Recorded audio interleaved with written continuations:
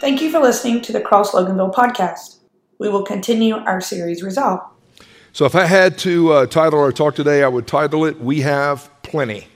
And I'm going to give you an opportunity to interact with me a little bit as I get into this message today.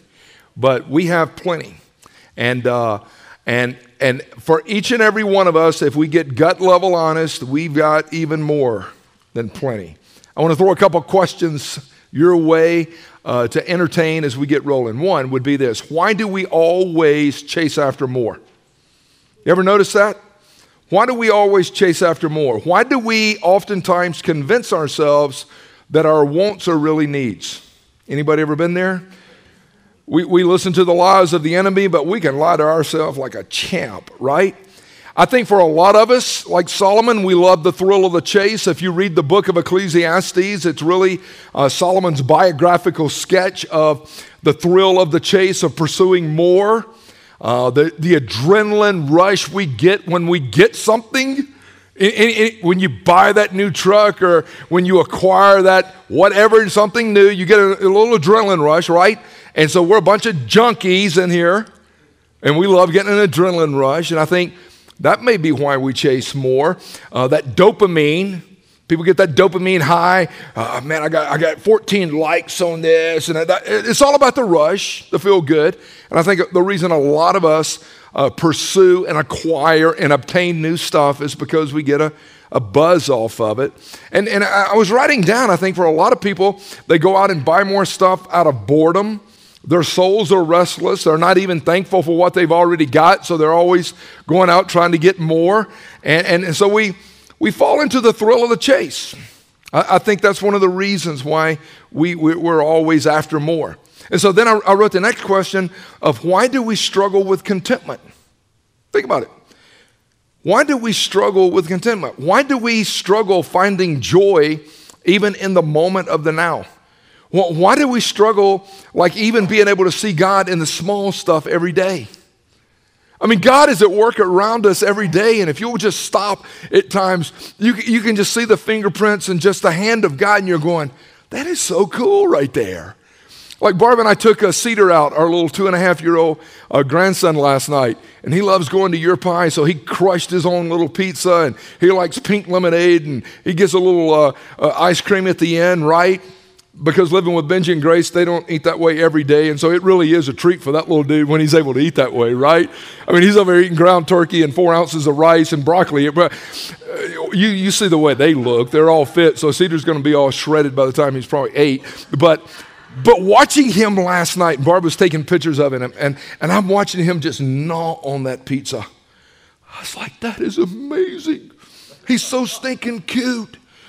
That's just like beauty right there, God. Thanks for that.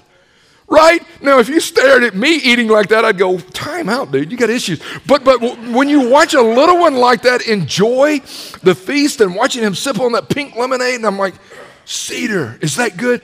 Pink lemonade. I'm like, yes, I love that. But we can see the fingerprints of God in small stuff every day.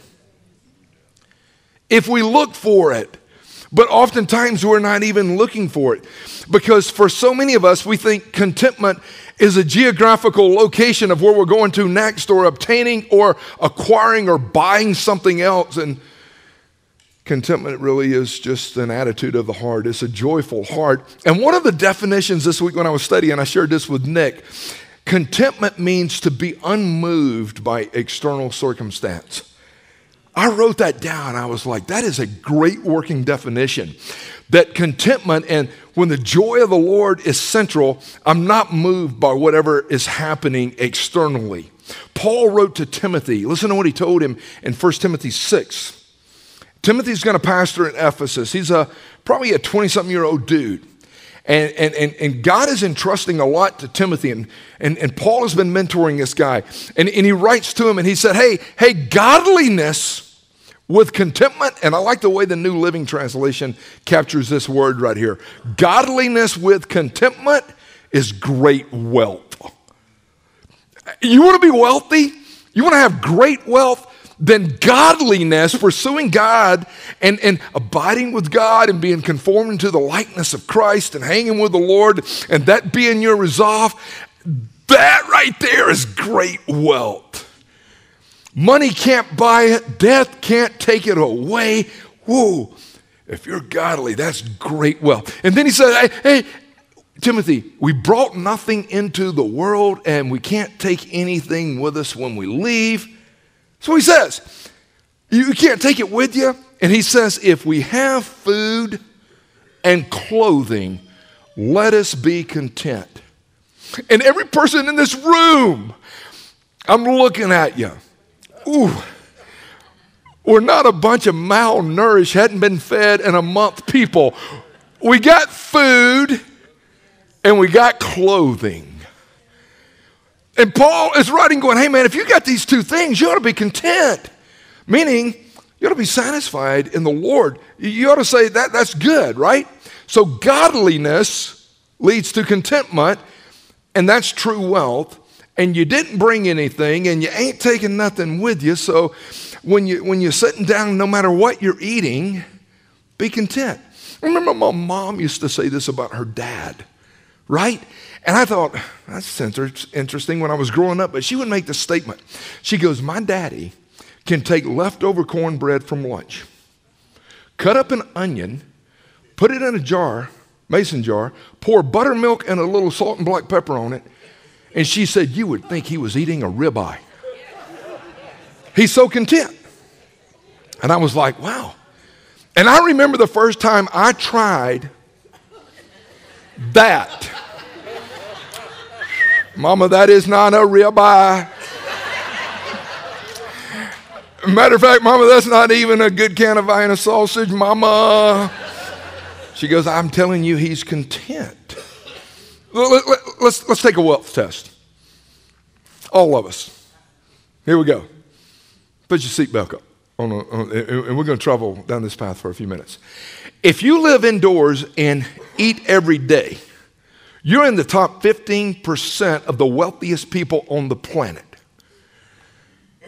Anybody not in this category? Anybody not eat every day and do not live inside somewhere? Okay. You're one of the wealthiest people on the planet, which means you've got plenty. If you spend $3 a week, Kara Blomquist, on a cup of coffee, you have plenty. I see y'all. You Starbuckers and Dunkins and all this. Ooh, and Tim is elbowing his wife, Amy, pointing at her saying, you got her, brother, you got her. And you know Foxworthy said this. He said when he first started doing the you might be a redneck if, he knew it worked because people would be elbowing each other. Whether it was a husband elbowing the wife or friends together. Anybody spend $3 a week on a cup of coffee? Yeah. If you have ever gone to the movies, a concert, or even a ball game and paid money, you've got plenty. You're in the top 15% of the wealthiest people on the planet. If you've got a set of clothes that you work in, and another set that you lounge in, and another set that you work out in, you've got. And if you've ever walked in your closet and said, I don't even have anything to, you are a liar.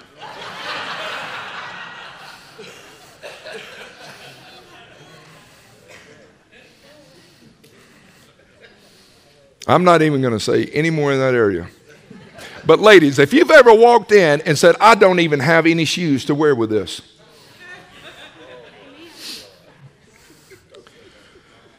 You shouldn't have gone there. See, we're not throwing stuff. This ain't Gallagher, right? We're not throwing stuff at you, brother. If you have a TV that works and went out and bought another one, or if you've got a car that works and went out and bought another one, you've got. If you look at just how much Americans spend on, I mean, you look at cell phones. I'm not even going to deal with that one. There's just so much stuff you can look at, like Consumer Reports and all this stuff. It's very interesting. This is interesting right here. Americans last year spent over $96 billion on beer. Watch the Clydesdales today in those commercials. Watch how much money is spent on advertising beer. $96 billion. Wow. On average for the married couple, they spend over $4,000 a year on gas. I'm talking about gas for the car. $4,000. That's a lot of money. And based on what I've seen, the price is not going down. Coffee. I hit it before. It is an $11 billion a year industry in the United States. And thanks to the millennials and Gen Xers, they spend about $1,100 a year on coffee. So Rick, you can do the math on that to see where y'all fall on that right there. And you know what's crazy? Like with Teresa and Amy and Kara, these girls, they come in. I'm going to go on and I got to talk to y'all right now while I'm in this space. And Dustin and I mean, Nick, like Amy and Teresa before a staff meeting will oftentimes go get coffee.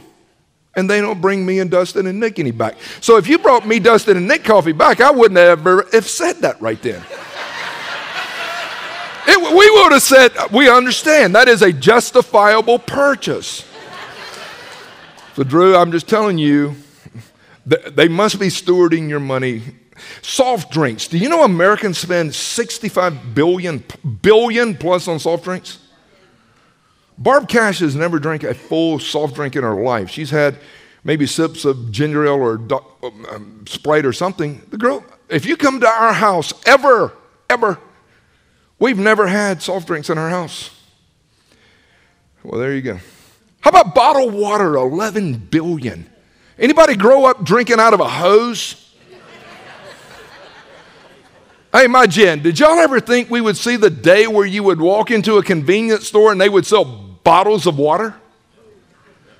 Dasani, Aquafina, all this. I'm like, are you serious? We used to drink out of the hose in the summer, and we would turn that thing on. Billy, growing up out there, man, in Oklahoma, you know how it is? We would turn it on, and we would be sweaty, and it'd be like, we got to have something to drink. And that water came out at like 138 degrees, like it was a hot spring. Remember, Chad? And we would sit there and go, pfft. And then we'd blow it in our face, and finally, it would get to where it was maybe 90 degrees, and we would drink it. Whew, man, I was so thirsty. Nobody said, yeah, you want a bottle? A bottle? Let me get some more. How about this one? Tattoos. $2.3 billion. I've got family members that have contributed to that fund. Tattoo removal, $66 million. I told you not to get her name tattooed there. Now you had to cover it up with Goofy or Daffy. What are you doing? You mix alcohol and ink on the same night. 20 years later, baby, you regretting some stuff. Romance novels, $10 billion. Porn, way over $14 billion. Gambling is going to hit highs today, but the average, they're like, we spent about $34.6 billion on gambling, $17 billion on video games. Billion? I've never played a game of Angry Birds or Candy Crush in my life. I will play you a game of checkers or something. Our generation, we used like real stuff, right? Credit card late fees, $18 billion. Some of y'all right now saying, yep. And I'm so mad at myself for what I did. Americans spend $40 billion a year on lawn care. $47 billion on child care. We spend almost as much money on grass as we do our kids. I mean, landscaping.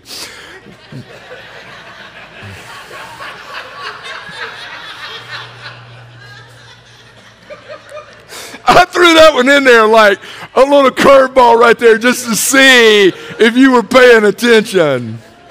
What's your conclusion? We have plenty and we waste a lot. Anybody else conclude that with me? Yeah.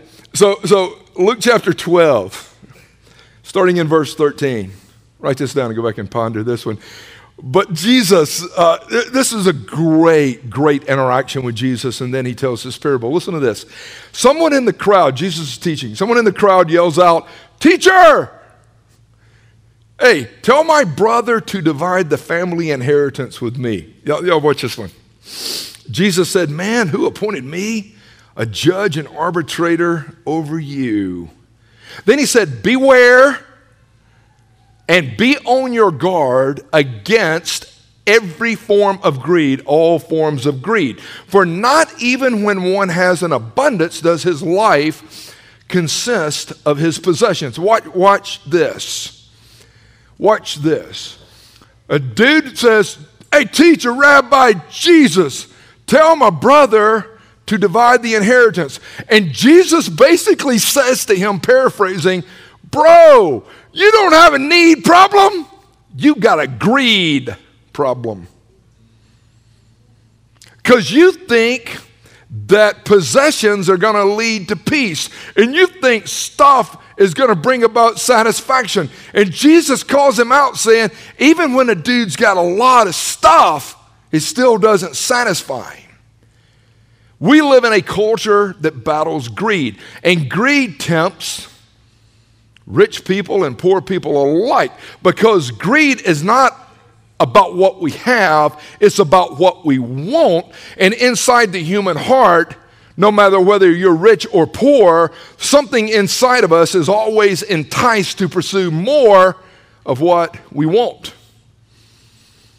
Greed's never about what we have.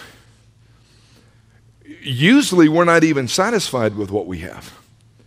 Usually we're not back to content with what we have. And can I tell you something? Even this story right here, when the dude stands up and says, "Hey, tell my bro to divide the wealth with me," I have seen families collide, then divide over inheritance and money. I've seen brothers not talk to brothers and family members not talk to family members, all because of their view toward the dollar. Well, I am going to get this inheritance, which means I ain't done nothing to work for any of it, and somebody else worked their tails off, but I'm entitled for what somebody else did.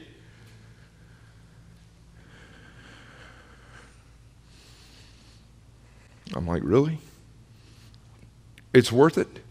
It's worth losing a friendship? It's worth losing a relationship? It's worth losing a close bond with somebody over a dime? Really? And I've seen people fight and argue and debate. And Jesus says, "Hey, do me a favor. Be on guard against every form of greed, against all kinds of greed." Now, in the Old Testament, God told his people regarding greed, "Hey, do not covet." He said, don't covet your neighbor's house, don't covet your neighbor's wife, don't covet your neighbor's farm stuff. Don't covet, because coveting is a form of greed. It's where you want something beside God. It's where you've convinced yourself that if you could have that, whatever that is, it would fulfill you and complete you. I've got to have that. And he goes, don't do that. See, greed can be a position. Well, I got this new title now, and now I'm a director and vice president, and it's like, look at me. Or it can be a relationship. If I could just meet that person, and then I would know somebody. It's really a need to be needed and a desire to be desired and noticed and applauded. Greed. And the power of greed is in this.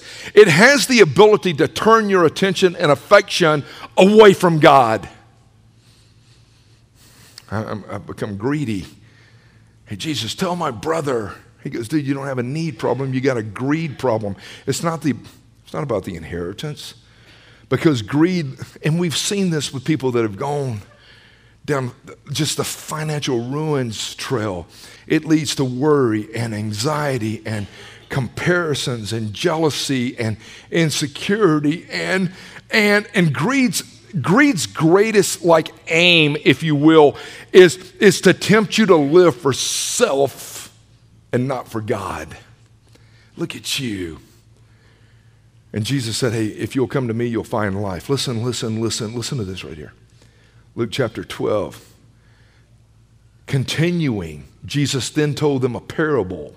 And he said, check this out. Let me illustrate and paint it up this way. He said, the land of a rich man was very productive. We would say he had plenty. And he, the rich man who had this productive land, began to reason to himself, saying, listen to this. What shall I do, since I have no place to store my crops? There you go. What should I do with my stuff? You had plenty.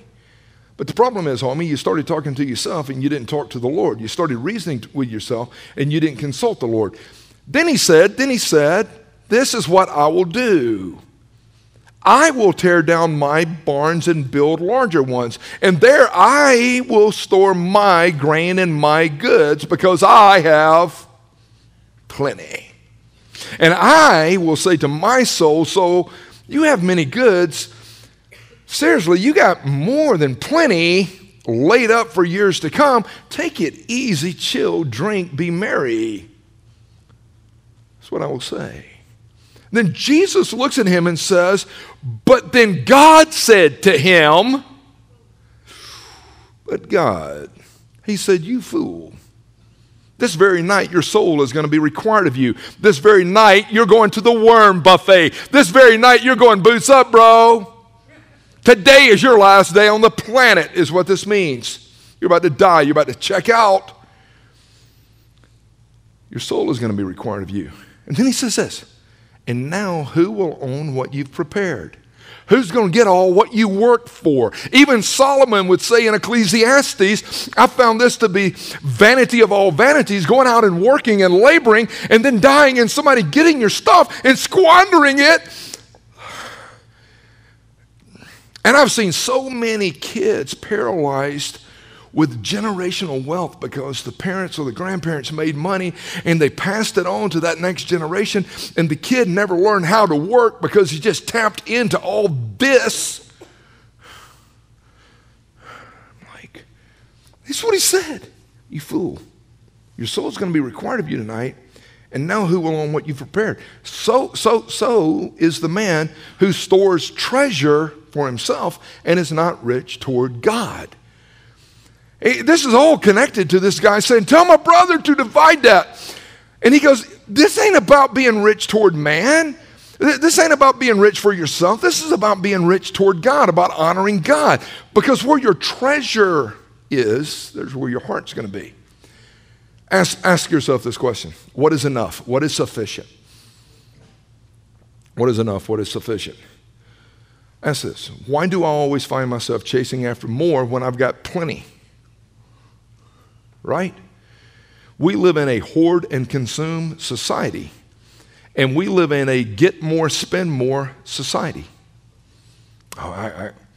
And believe me, you know, I was affiliated with sports forever and still am. I've seen dads, and I saw this meme the other day and it made me laugh. They will go out and spend $500 for a bat when their son has a $1 swing. I've watched him. I'm glad he wants to have a uniform and he's going to get a participation trophy. But I've seen his swing. The kid couldn't hit water if he fell out of a boat. Don't buy a $500 bat. That's not going to change him. Tim, we've seen people do this over the years. Chad, we've seen it. And I'm like, what did you just do? We're going to empower and give and empower and give. And it's like, what am I doing? So let me say this to you, and I'm going to drive it now in this direction. The Bible never says that having money or having wealth is wrong. It is our attitude, perspective, and view toward it. The question we have to ask is, am I rich toward God? It's a heart issue because God desires and inspires each and every one of us, no matter where we're at chronologically, to live a life of generosity and radical generosity unto the Lord. Man, praise God, I can't wait to get these strobe lights fixed in this church, Dustin. I feel like I'm at a disco right up here, man, with these things blinking the way they are. So I'm going to give you two observations regarding stewarding wealth for God's glory. Listen to these right here. Listen to these. One, when you steward wealth for God's glory the way God desires for you to do it, you will avoid unnecessary pains and struggles. I promise you, you will. There's a lot of people that have pain and chaos in their life because they're not honoring God with God's money. Paul, again, writing to Timothy in 1 Timothy 6, as I quoted earlier, he goes on to say, hey, Timothy, just take this to heart and teach other people what I'm about to tell you.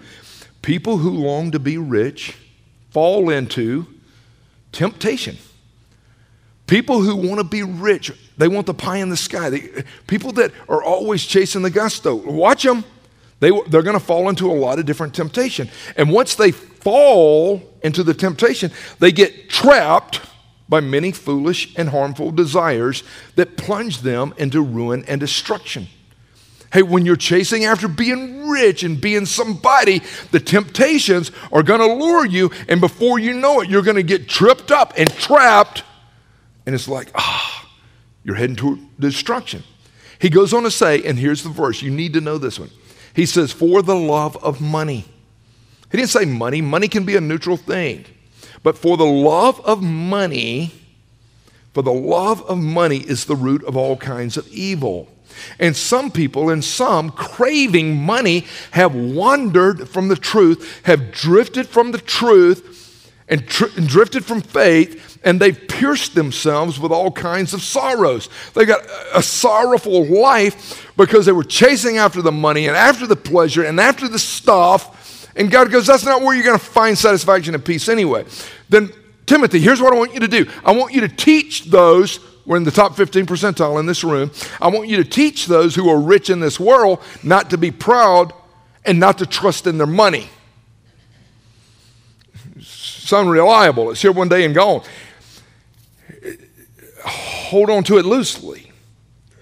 Tell them their trust should be in God because God richly gives us all that we need for our enjoyment, need not want. Tell them to use their money to do good. Tell them to leverage their money to advance the kingdom of God. Tell them to utilize their money to bless and invest in the things of God. That would be wise. That would avoid pain. That's what he's saying right there. You want to avoid pain and chaos. He's laying this out for us. Tell them they should be rich in good works and generous to those in need, always ready to share. We would say that would be wise to do it that way, right? That we would go, I want to live that way. I remember right after I got saved, I don't know if it's narcissistic or what. I didn't know a whole lot. I didn't know the difference between Job and Job when I first got saved. The names of I really didn't. But I'm like, there's a book named Timothy. No way, I'm going to read it. I thought it was pretty cool that it was named Timothy because my mom and daddy named me Timothy. And I remember reading this as a brand new believer, and I thought, I need to live that way right there. I'm like, he's writing to Timothy about not falling. And I was playing professional baseball at the time, and there were a lot of dudes making a lot of money.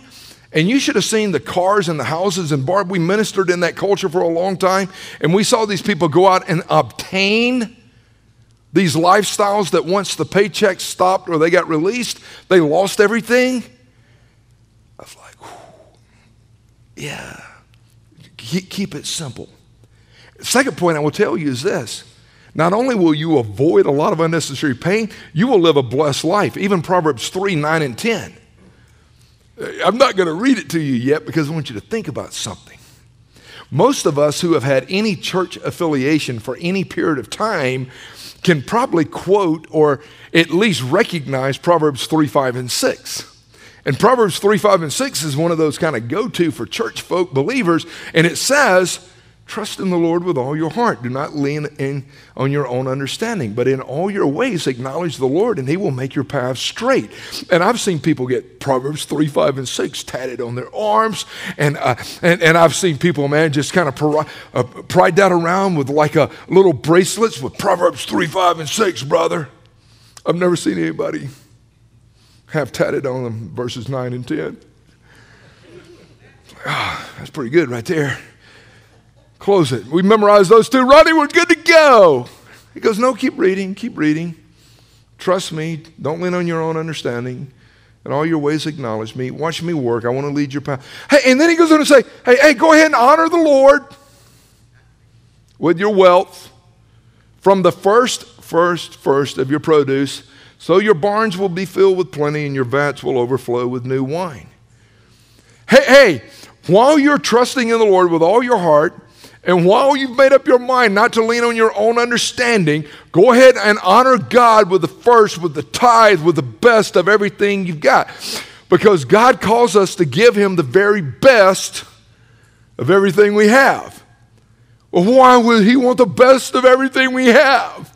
Because the earth is the Lord's and the fullness therein. The reality is we don't own anything. It all belongs to him. So when he says, bring me the best, he just wants you to return what already belongs to him. He's not asking you to give him something that belongs to you. He's asking you to return to him something he's allowed you to borrow. Did y'all get that? Did y'all get that? Y'all stay with me here. This is about to get real fun. It's about to get real fun. It all belongs to the Lord. Give me the first. Give me the best. Sanctify the first day of the week is worship. Why? Because we give the Lord the first and the best. It's the principle throughout the pages of Scripture. So when it comes to finances, we always give God the first and the best, the first tithe and the best. So if you had right now to describe your giving patterns and habits, how would you describe them? Seriously. I got 4 words. There's more, but I'm going to play on these 4. And I sent out a thing this week because of that gift challenge thing, the Gift Max challenge, and there's a little card in there that mentions these 4 words. But here they are. The word that would best describe my giving would be rare. It would be random. It would be regular. No, it would be radical. Let me break them down. I want you to think about where you're at, okay? Rare. I mean, I give once every blue moon. I mean, honestly, yeah, that's probably where I'm at. I have no plan. I have no commitment. I have no strategy. Okay, so if you ask me how much I give over the course of a year, I would say I would use the word hardly nothing. Okay? That's where you're at. I'm not shaming you and guilting you for where you're at. I'm just telling you we love you too much to encourage you to stay where you're at, because God says bring the first fruits and the best to him. So all we're trying to do is to help you be all you can be and the best you can be for the glory of God, and we want to see you live a stuck, defeated life. Okay, so other people would say, I'm not rare, but I think that random word probably is me. I mean, I give, but with little consistency. It's very sporadic. Yeah, I give little. So if you looked at tithing and this stuff you're talking about, over the course of the year, I would say I'm a tipper, and I might give 5%, maybe 8%. I'm just random. Okay, that's where you're at. But we love you too much to let you just stay where you're at. Others would say, I'm regular.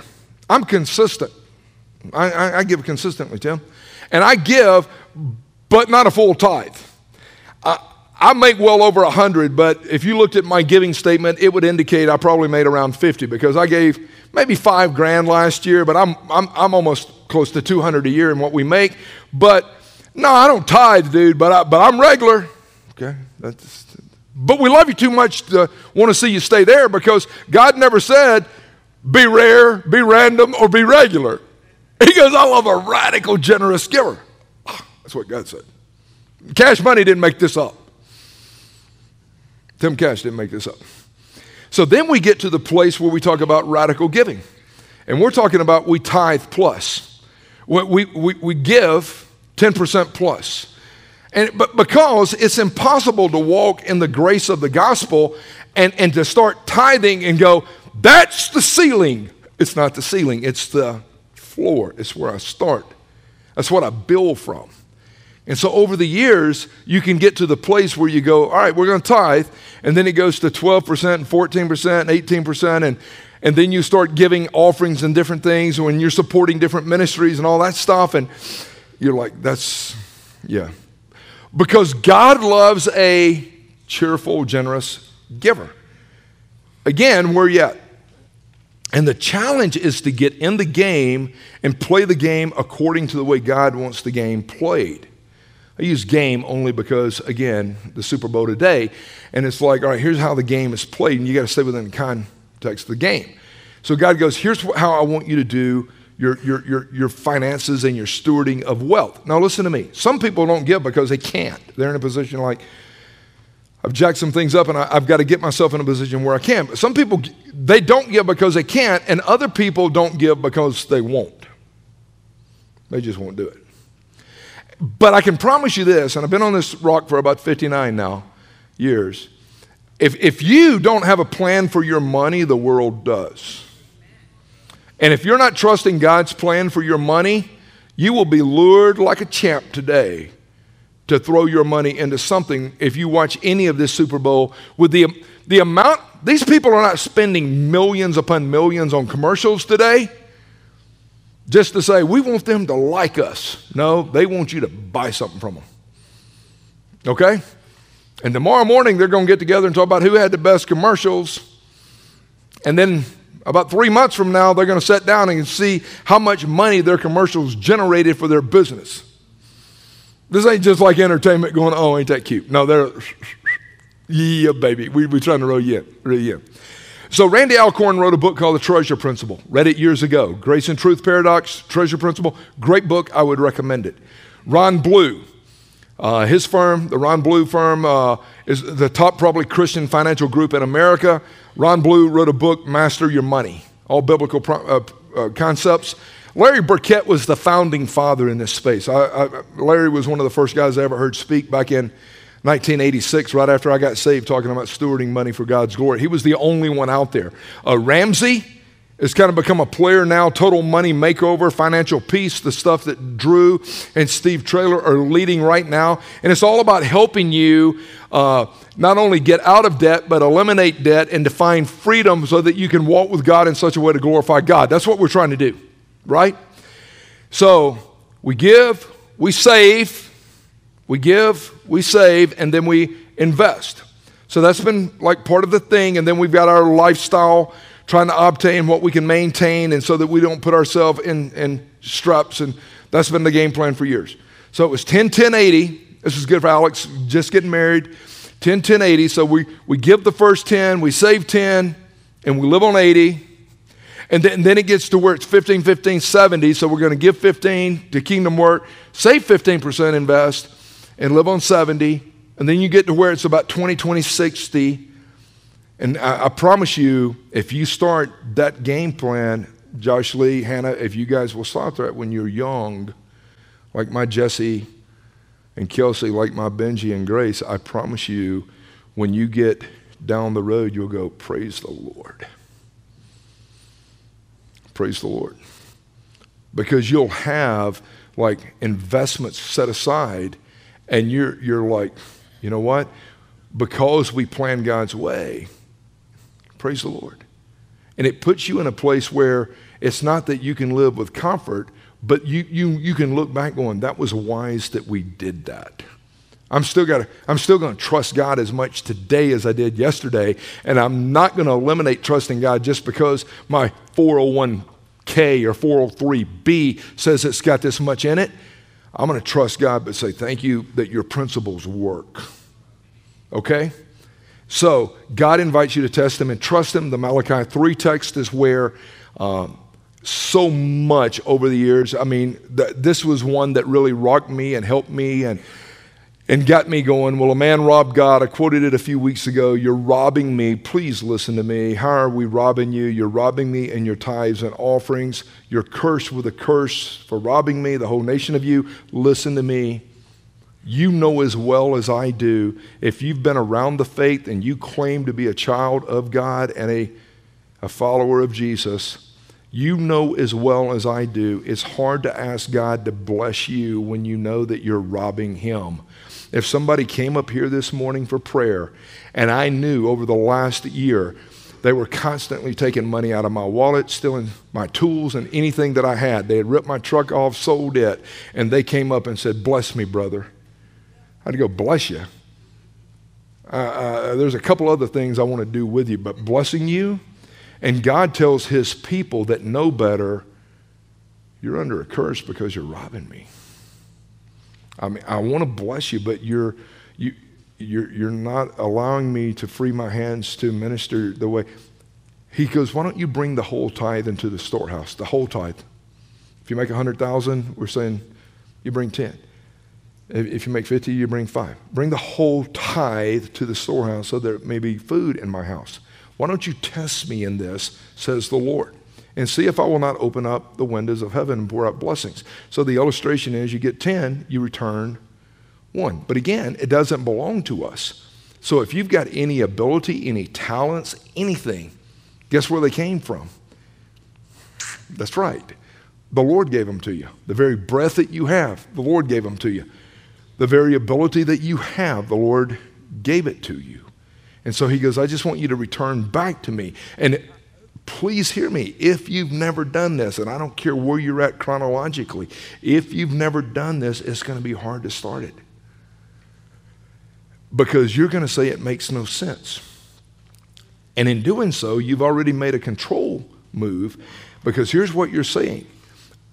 I know how to handle my 100% better than God knows how to handle my 90%. That's a control move. That is a very arrogant, egotistical, narcissistic style thought process that is inside of us that we would never say that's true. Because God goes, return and watch me with what I do with the 90 or whatever. It's like, okay, I'm going to test you. I had to do this, but if you've never done it, it's hard, it's scary, it's frightening. But I promise you, if you step out and trust God, you'll go, well, I'll be doggone. God has provided exceedingly abundantly above anything I can ask or think. It didn't make any sense. I was scared to do it. But I was only returning back to him what belonged to him, and it wasn't mine in the first place. And even Paul would write in 2 Corinthians 9, I want each of you to take plenty of time to think it over and to make up your mind what you will give, because God loves it when the giver delights in giving. Take time, pray, ask God, make up your mind, then doing it. God, I know you want us to have influence and impact. This would be something I would tell you. And just pray. I know you want us to have influence and impact in people's lives. And I know, Lord, that when my hands are open and I'm living just freed up, Lord, it is a blessing to be able to go out and buy somebody something to eat or pray that. When you're doing that, you're like, we're in a position to bless that person. We're tithing plus, but now I'm in this place where I can encourage other people. And let me tell you this, there's a lot of junk in our culture right now when it comes to this financial teaching stuff that people can get into. There's a move called this health, wealth, and prosperity gospel, the name it, claim it, blab it, grab it, believe it, receive it kind of mindset that exists out there. Y'all familiar with me? Where people are talking about, man, you sow $10 and God's going to give you $100. That's a bunch of junk. That mindset only works here in the States. It don't work in the third world countries where that is bad theology, bad, just jacked up stuff. We don't give because we're trying to roll the dice to see if we can hit sevens with God. All right? We're not slotting it. We're doing it because God said, this honors me. The only reason we return back to God what belongs to God is because it honors God, not that we somehow can try to get ourselves in position where we're going to be the beneficiary of something else. Now, is God going to bless us in ways that we can't even understand? But Steve, so many people have bought into that. It's like Osteen meets Creflo. All right, stay away from that, brother. Stay away. Stay away. Shh. Should I? Shh. I'm sorry, Barb. I didn't mean to say that. I didn't have it in my notes. All right, so the 100-day giving challenge is this, and we have cards back in the Connect Center, and I would challenge you. You've never done it, do it. My part, by God's grace, I'm going to return 10% of my income for the next 100 days. That's a 100-day giving challenge. All right, meet with Steve, whatever, set it up and go, I'm going to give to the local storehouse what God says, 10%. God's part. God said, I'm going to bless you. Test me and see if I will not open up the floodgates. God's part is, I'm going to take care of you. Watch me work. The Cross Loganville, our position on this, don't miss this. If after 100 days God has not honored what God said he was going to do, we will give you back every dime that you've given, because we didn't want your money in the first place. We wanted to see you get in a place of growing as a disciple where you were freed up to trust God. Now, if all of us are contributing, it's amazing what we all can do if we're all honoring God. But the heart from us, whether it's me, Dustin, Nick, Steve, any of us, the heart in teaching this is not because we're begging you for your money. We're encouraging you to return back to God what belongs to God. That's all we're doing. And there's a big difference there, okay? So that would be my encouragement. We've got these cards. Grab you one, fill it out, put it in the box to say, y'all pray for me. I had a brother come up to me and said, this is an area right here, brother, that I know God has really challenged me to stay faithful in. And my brother right before this service says, hold me accountable. I'm like, you got it. Here's my close. Here's my close. Frustrations happen for each and every one of us. Frustrations happen when our abundance and plenty is being threatened. Think about it.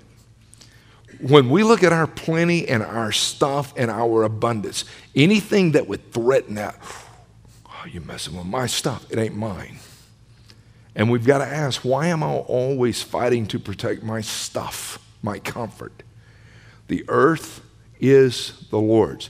Everything belongs to the Lord.